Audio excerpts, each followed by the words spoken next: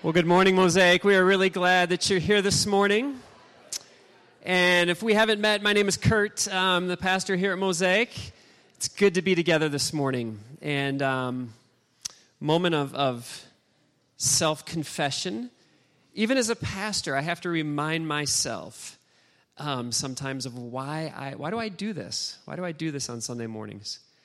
And every time I'm here with all of you, and I hope that you have the same sense too, I need a group of people that pulls me beyond myself, and you all do that. And I hope that you experience that same thing just by being here this morning with this group of people around you.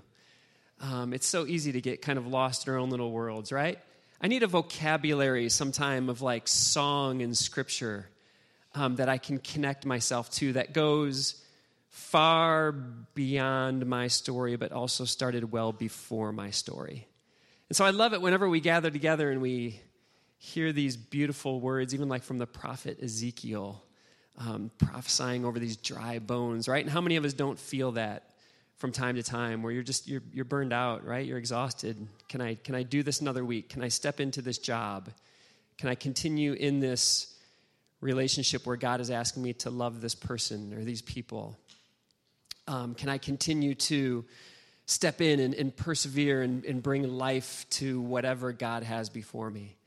And just the opportunity to be together. So on the increase, we have been looking at this little letter that was written to a very little, vulnerable, vibrant church in the ancient city of Thessalonica. And Paul is not writing this letter with this theme of on the increase, addressing their waistline at Thanksgiving, although all of us may be experiencing that on the increase in the weeks to come. In the middle of this little letter, we have looked at this prayer that the Apostle Paul prays over this little, vulnerable, vibrant community. And in chapter 3, verses 12 and 13, we hear these words. May the Lord make your love increase and overflow for each other and for everyone else, just as ours does for you. May he strengthen your hearts so that you will be blameless and holy in the presence of our God and Father when our Lord Jesus comes with all his holy ones. So the Apostle Paul, he had a hand in starting this young church community, but he had to leave quite soon because there was a lot of persecution that was going on. So he leaves, and he's just wondering what's happening with this little church community. And he eventually sends Timothy back to Thessalonica, and Timothy reports, these people, they're loving each other well. They've turned to God. They've turned from idols. They are giving themselves over to imitating Jesus. And there's this incredible report that Paul gets, and his sense is like, man, yes, let's just see that increase more and more. And Paul begins to invite them into this movement of growing in holiness, this idea of being set apart, that you know what you're saying yes to. And over the last couple of weeks, we've talked about holiness is less about what we abstain from, and it's more about what we give ourselves to, in particularly loving one another, but also then extending that love to everyone around us. And even then last week, we looked at this little part of the letter where Paul encourages them toward sexual holiness. And we looked at how sexuality is really an awareness of how we have experienced an incredible disconnect from one another. And it's this desire to overcome this disconnect. And so every time that we actually connect with other people in meaningful ways, conversation over a cup of coffee, sharing a meal together, a phone call just to reach out to a friend, every time we connect with the world around us somehow, maybe we engage in preparing a meal, or we show up at work and we pour ourselves into it, that this is actually moving into a whole kind of sexuality, right? That as we are loving one another and then extending that love to everyone that we're meeting, this is what sexuality in full bloom looks like. So there's these themes that as Paul is encouraging them, that their love for one another would increase more and more. He's kind of saying, keep moving forward in these areas. We've looked at these words from Sojourner Truth, who was born Isabel Baumfree. She was born into slavery in New York State, and she escaped with her infant daughter, became an abolitionist, and fought for women's rights. And Sojourner Truth said these words, "I will not allow my life's light to be determined by the darkness around me." The darkness of the present moment, right? Everything happening around her, this was not going to determine the type of person that she was or that she was becoming. She was going to tend to this light, this divine fire that was in her soul. And by tending to it, she was going to keep becoming the person that God was going to have her to become. Now, it's important, Mosaic, that we wrestle with this theme of what it means to be a people who continually are on the increase, growing in love, not only for one another, but everyone around us, growing in holiness, right? Saying yes to imitating Jesus. That the way that we extend mercy to others, the way that we extend hospitality to others, the way that we engage in compassion and empathy with others, that this is how we would be marked. And we have to keep exploring these things, because if we don't, it's very easy for this kind of divine spark in our soul, right? This part of us that Jesus often talked about, the soul that could so easily be forfeited. And so Jesus would say things like, what good is it for someone to gain the whole world but yet forfeit their soul, this immaterial part of them, that this divine fire that's there that helps us understand who we are and all that we're to become. In the Apostle Paul, what's happening in the midst of this letter, as we're going to see today, as he kind of begins to help people settle into the long haul of what's before them. Coming out of this prayer, praying that they would be on the increase, loving each other, extending that love to others, settling into the long haul, because the Apostle Paul lived with this sense that Jesus could come at any time. Paul lived with this awareness and thinking about there's this present age that we're experiencing now, but there's this age to come in which Jesus will come and usher in his kingdom. And Paul lived with this sense that day could happen at any time. But at the same time, the longer that day was delayed, Paul lived with this sense of how long do we have to continue in the midst of all of the darkness that's around us, right? I mean, it's like when you settle into a long journey, the longer that journey gets, the more difficult it becomes. And so this is one of the tensions that's in this letter of 1 Thessalonians. Paul and a lot of the early followers of Jesus lived with this sense that they weren't even going to see death before Jesus would come and usher in this beautiful age to come. But then something happens where, people actually start dying. And what does this mean now? And well, what about this Jesus thing? Is he really coming again? Is there this age to come? What are we really giving ourselves to, right? And so it would be real easy to allow this divine fire, this divine spark that was there, if it's not tended to, just to kind of allow it to burn out, go away. Join in just the way of life around and join in the darkness. And so this is the danger that's going on. Mosaic, what I want to do this morning is I want to invite us into the long journey ahead of you. And let me just say this, that sometimes being a person of faith, hope, and love, which is what this community was known for, this little, vibrant, vulnerable community was known to be this community of faith, hope, and love, that sometimes being that person comes with little answers. And Mosaic, my hope for us is that when answers aren't there for you, that you would discover the beauty of childlike trust. that you would discover the beauty of childlike trust.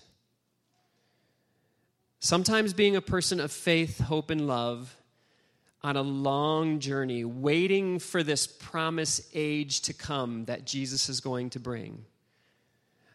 Sometimes being that person, it hurts. But my hope for you and for all of us is that we would learn how to be with that pain.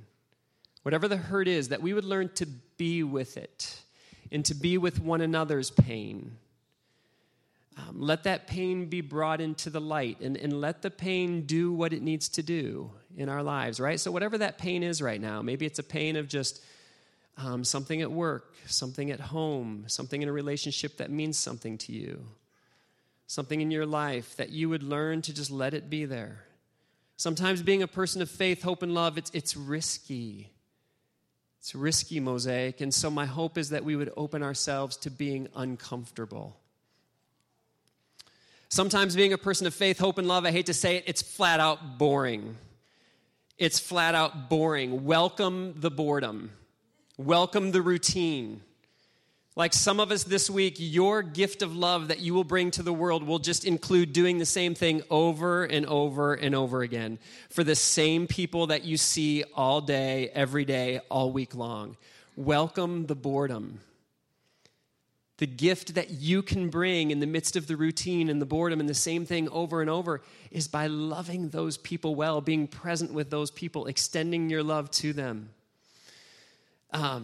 Guys, sometimes being a person of faith, hope, and love is quiet. It's quiet. Feels like maybe there's not a whole lot of happening around. It seems like maybe God's not speaking a whole lot. Cherish the silence, Mosaic. Cherish the silence. And sometimes being a person of faith, hope, and love, it's slow and it's filled with twists and turns. Embrace the pace in the journey. Embrace the pace in the journey. Guys, if we can do these things, we're going to find ourselves settling into being the people that God is calling us to be. So as Paul continues this letter, he encourages these people to strive toward a whole kind of sexuality, right? A sexuality of holiness. We talked about that last week.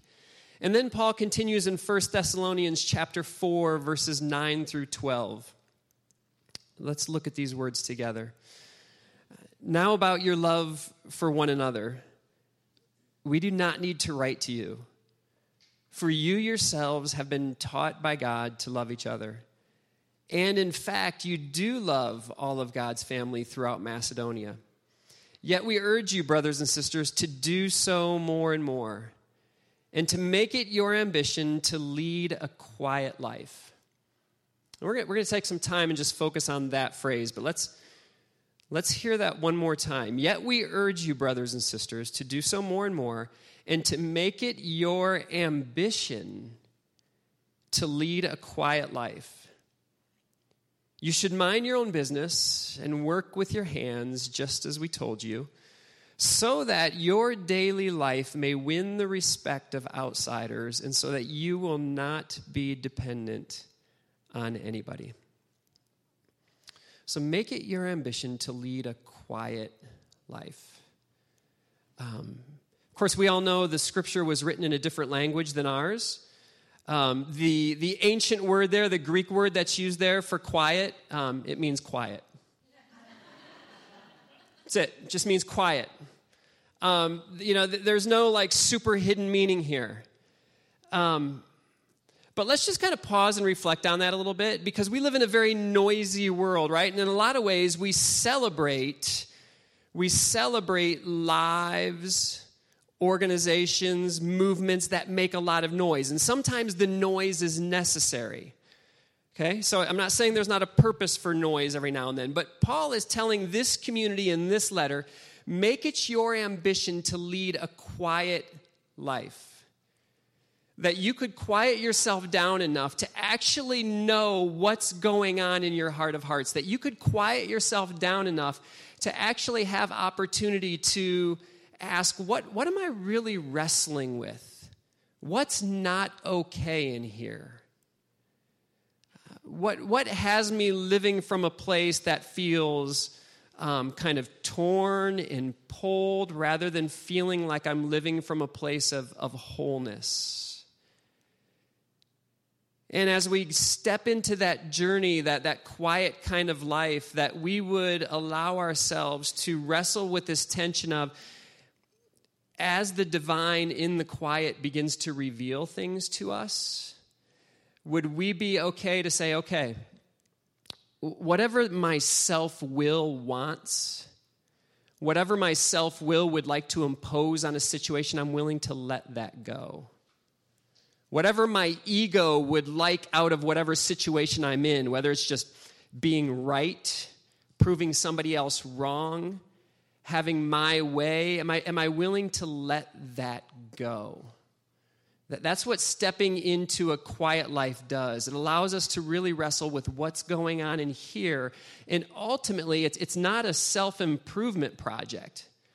The goal of living a quiet life is not like just self-improvement. It's actually learning how to die, which is what Jesus invites us into. Jesus invites us into a life of learning how to die well, learning how to die to our self-will, learning how to die to the ego that would like to present something that we're not really. It's learning how to die to those things so that we can truly live from the place of who we really are. So Paul says, I encourage you, make it your ambition to lead a quiet life.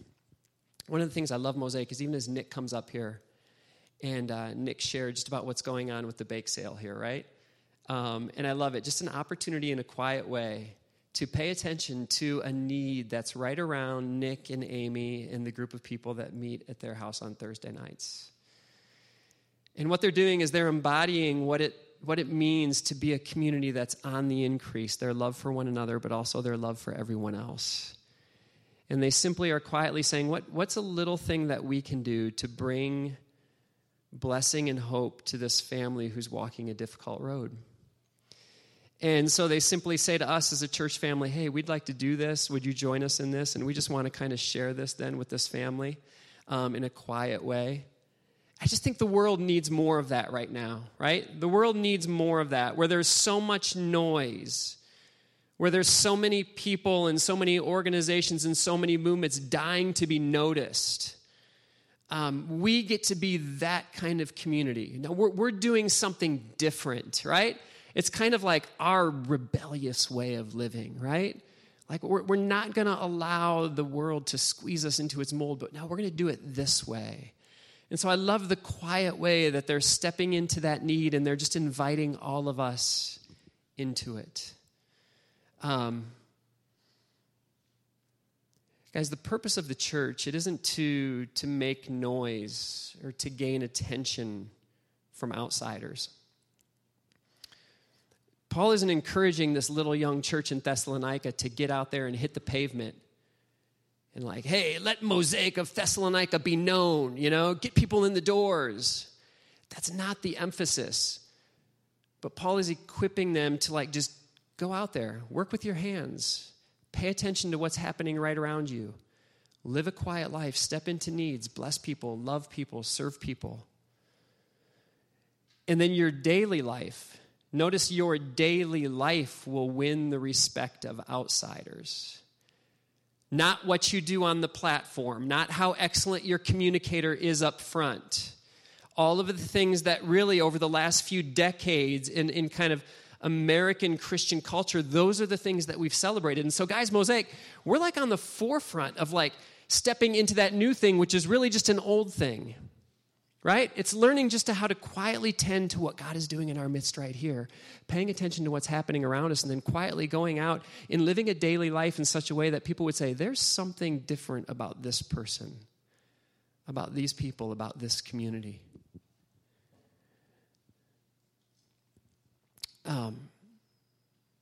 The world today, Mosaic, it's filled with anxious noise. I think I have this, on the screen. Good. The world today is so filled with anxious noise and is striving to defeat others, to control others, to show yourself as kind of like standing out from others, that when a non-anxious and quiet community, or even for that matter, let's even pull it back a little bit, when a quiet or non-anxious life appears, whether that life is an individual life or a community life, that when this appears ready to love, bless, and serve while going about daily life, it becomes a stunning encounter and a space for Jesus' presence to be recognized.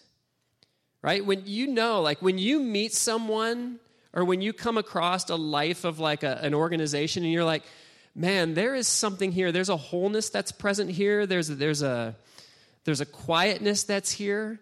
But yet there's a power, like that becomes a stunning encounter, right? And all of us, hopefully you've had the opportunity to meet that kind of person or that kind of life in a certain community. And that's the opportunity that's before us. I don't know how many of you had the opportunity to, earlier this week, I think it was Thursday night, Ricky Gervais was a guest on The Late Show with Stephen Colbert. Did anybody have a chance to see that exchange between the two of them? Okay, I'm not going to show it here because it's not appropriate. I would encourage you guys to, not that it's inappropriate. But anyways, I would encourage you to go home this afternoon and do a search in your web browser, Ricky Gervais, Stephen Colbert, and look for it from Thursday night. So those of you who don't know, Ricky Gervais, very funny comedian. He had his hand in The Office, right? Great television show from the 90s, early 2000s. Comedy just hasn't been the same in sitcoms since The Office. But Ricky Gervais, very funny guy. But Ricky Gervais, a very outspoken atheist.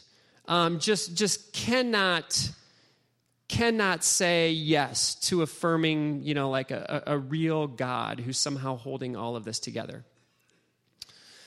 Stephen Colbert, professing Christian, if you didn't know that, but Stephen Colbert really like an amazing individual at the craft of what he does.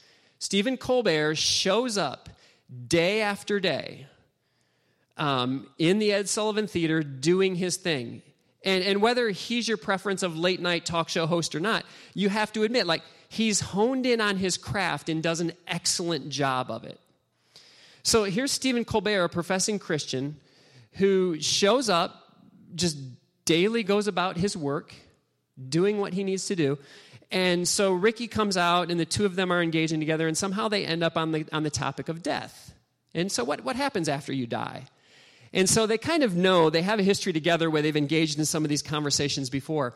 But it was an amazing interchange, a kind of this dialogue that's happening, where the way that they were listening to one another, and they weren't actually trying to necessarily, one didn't have to convince the other one. And Stephen Colbert, in this moment of sharing what he's sharing. So Ricky Gervais says, they get on the topic of Jesus. And Ricky Gervais, he's like, yeah, he goes, my thought is the same thing like what Gandhi said. It's not Jesus that I have a problem with. It's his followers. And you can tell Ricky's stuck on that.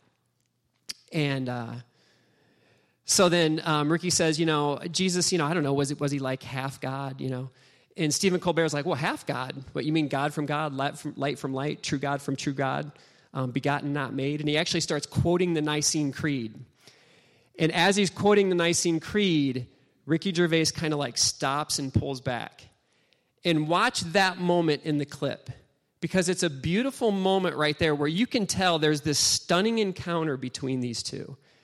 And it's almost as if Ricky Gervais kind of pulls back and doesn't even know what to do with that moment. Because Ricky Gervais saying, yeah, Jesus, I don't know, was he half God or not, And Stephen Colbert's like, half God? You mean God from God, light from light, true God from true God, begotten, not made, one from the Father? And it's this beautiful encounter. So watch it. Go watch it this afternoon. Here's what I'm saying, Mosaic, is as you go and just live a quiet life doing what you do well, whatever your craft is, do that. And then as you look to love people around you and be present with what is going on in their life, whether it's a spouse, a child, a parent, a coworker, all of a sudden you're going to begin to understand, how do I just love this person? How do I listen and empathize with where they're at? And how do I not try to control this situation or impose my own desires on this situation, but how do I just simply be present and look for the opportunities to somehow make Jesus known, somehow make his presence known? This is what it means to live with this ambition, to live a quiet life, working with your hands, doing your thing. Paul continues on in the letter. Brothers and sisters, we do not want you to be uninformed about those who sleep in death, so that you do not grieve like the rest of mankind who have no hope. For we believe that Jesus died and rose again, and so we believe that God will bring with Jesus those who have fallen asleep in him. According to the Lord's word, we tell you that we who are still alive, who are left until the coming of the Lord, will certainly not precede those who have fallen asleep. So there's this issue where these people have settled into the long haul, and now some of their people are dying. And these people are like, well, what about our loved ones? Like, we believe this day is coming, this age to come when Jesus will come, but what about them? Because now they're dying, and these people are grieving. And so Paul is saying, look, I don't want you to be ignorant about these people who have fallen asleep. Notice the language even, kind of the language that Paul uses there, like these people who have fallen asleep. Like, I'll tell you, there's a day coming, for the Lord himself will come down from heaven with a loud command, with the voice of the archangel, and with the trumpet call of God, and the dead in Christ will rise first. After that, we who are still alive and are left will be caught up together with them in the clouds to meet the Lord in the air. And so we will be with the Lord forever. Therefore, encourage one another with these words. This passage has become a real trouble spot for the church in a lot of years. Some of you might know why, some of you may not. So let me say this first. This language that Paul is using here, kind of this idea of Jesus coming, and as he comes, the dead, those who have fallen asleep, they will rise first. They will meet Jesus in the air, and then we who are still alive will then be caught up with them, and together we will be with the Lord forever. Let me say this. Paul is not inviting us into a grand evacuation plan here. Okay, that is not the purpose of this letter. Now, some of us have maybe been around church situations where maybe that's kind of been presented, and let me dive into this a little bit more. Contextually, what's going on is this. In the city of Thessalonica, it's still there today. There would be a Roman triumphal arch. I have a picture of it here. And this Roman triumphal arch was there just as a way to remind the people that, hey, Caesar is Lord. And so what would happen every now and then is Caesar would come riding to town, especially after a military conquest, and the trumpets would blow, and there would be a lot of noise, and then what would happen is all of the people of that region were expected to come outside of the city gates to meet Caesar, this one who is Lord, and they would usher Caesar then back into his conquered domain. Are you with me, Mosaic? So contextually, historically, this is what the people were used to interacting with. Caesar, the one known as Lord, beyond this military conquest, he'd come riding into town, the trumpets would blow, all the people were expected to go outside the city gates and welcome him into this triumphal kind of arch. This is your land, Caesar. We're here with you. We will live your way. Now, in the midst of this letter, what's happening is Paul is inviting these guys, imitate Jesus, follow Jesus. Jesus is Lord, not Caesar. Now, there's a phrase in the midst of this passage that those of us who are still alive, we will be caught up with them in the air. The Latin word there for that phrase, caught up with them, is this word rapturo, okay? And so there's this very kind of narrow stream, especially of American Christianity, that has kind of captured it on this phrase, and they've read a couple of other passages of Scripture in other parts of the body, of the Bible, namely at the end of Matthew and some other Old Testament prophecies, and they've developed this thing that there's this rapture somehow that the church, Jesus is going to come back and like these people are going to vanish from the earth, and then like boom, they're going to go with Jesus, and then like all havoc is going to be like just crazy here on the earth. In fact, it got so crazy that when I was born in the 70s, there was this movie that came out. It was called A Thief in the Night. And crazy. So the woman there on the screen, like, she didn't believe the right things about Jesus. So Jesus came back and this rapture happened and like Christians were taken away with Jesus and she's like left behind. And she has to decide, am I going to follow Jesus or am I going to follow the way of the world that is like being, kind of this system of like this secular system around me. And if she does that, like if she follows Jesus, she might actually like have to face some type of persecution. I remember as a little kid, literally like, this kind of stuff. So it's funny, this passage here, Paul's bringing comfort to this community. But in the environment that I grew up in, which was very much this passage didn't bring me comfort. This passage freaked me out. I would be in a store, and if I were like shopping with my mother in the store, and all of a sudden I couldn't find her, I was convinced Jesus came back. I had misbehaved the day before. Mom like got caught up in the clouds with Jesus and was gone, and now I'm stuck back for all of this horrible like persecution and tribulation that's going to go on. Freaky stuff, right? And then the church kind of kept running with this, right? Rather than actually this being a passage of comfort, became a passage of like freaking people out and making a lot of noise and trying to scare people. Because if we can scare them and make enough noise, maybe they'll join our side. So bumper stickers eventually like came around. Warning, in case of rapture, this car will be unmanned, which will then turn it into a death missile on the road, which is exactly how Jesus accomplishes his purpose, right? Through like turning things into death missiles and like just, But like this stuff like really developed, And then like this one here, kind of came up, Then we started predicting dates, all right? Maybe we'll tell people, it's coming, get ready. And like all of this noise, and it's all of this anxious noise. It's all of this anxious noise in the world. So we could talk about this for a long time. I could continue to unpack kind of how this stream of thought developed in a very narrow stream of American evangelical Christianity. But let me say this, that is not the point of this passage. What Paul is doing is he's inviting people into settling into the long haul, living a quiet life, doing your work, knowing what your craft is. If you teach well. If you make something with your hands, make it well. If you're a parent, like just parent well. Do your just give yourself to your craft. Live a quiet life. And then love your church family, and then look to extend that love to others. And you don't have to make a lot of noise. Just love, bless, serve people. And you know what? Like, this is a long haul before us, and there's going to be a lot of tough, difficult days to this journey. In fact, we're going to lose people. And we're going to ask questions. Well, what about this?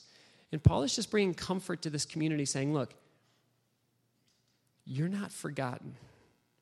This day is coming. There's this day coming when everything will be made right, when Jesus will come. And much like Caesar arrived, we will, in a sense, this picture that's being used, we will somehow welcome Jesus into his world. We'll welcome him here and say, yes, we're ready for you. And Jesus will make his home here with us.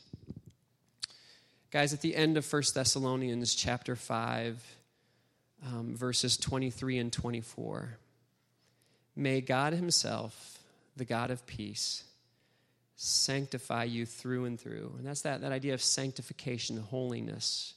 Not just what you abstain from, but more about what you give yourself to.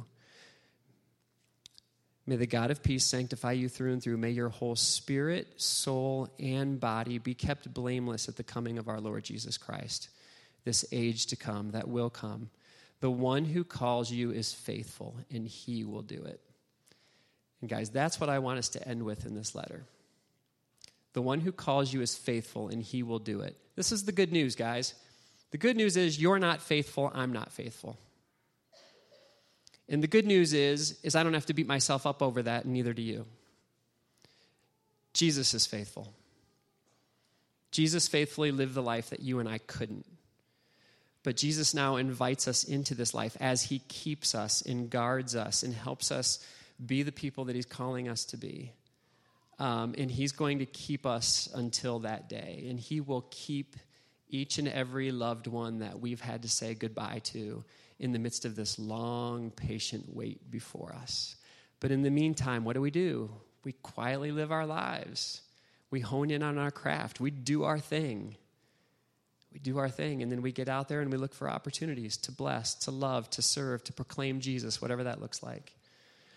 So as we prepare to close this morning, I'll invite Landon and the team to come up front here this morning, and I want to invite you to simply come to these tables as a way of allowing yourself to be reminded that wherever you're at in your faithfulness right now, or let's better yet say, just wherever you are in your unfaithfulness, because I've been unfaithful this week. I have gone my own way. I've chose to do it my way.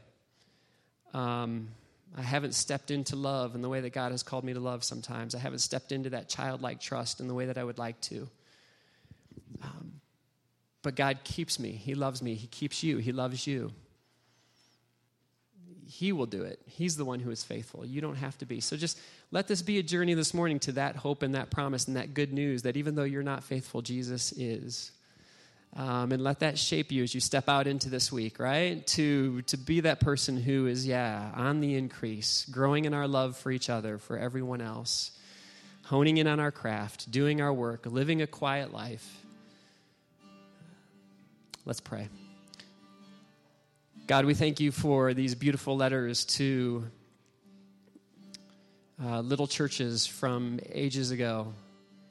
And we thank you for the way that these letters bring life, meaning to our own existence. Thank you, God, for Jesus, the faithful one. Thank you that we are united with Christ. We are united in his death, and we will be united with him in his resurrection. And we hold on to that hope. And God, thank you for the way that you love everyone. Each of us, late night comedians, comedians who are atheists, political leaders who are difficult, whatever it is, your love, it never stops. And so, God, help us to extend that love to each and every person that we meet along the way as we live these quiet lives, trusting you. We pray this all in your name. Amen.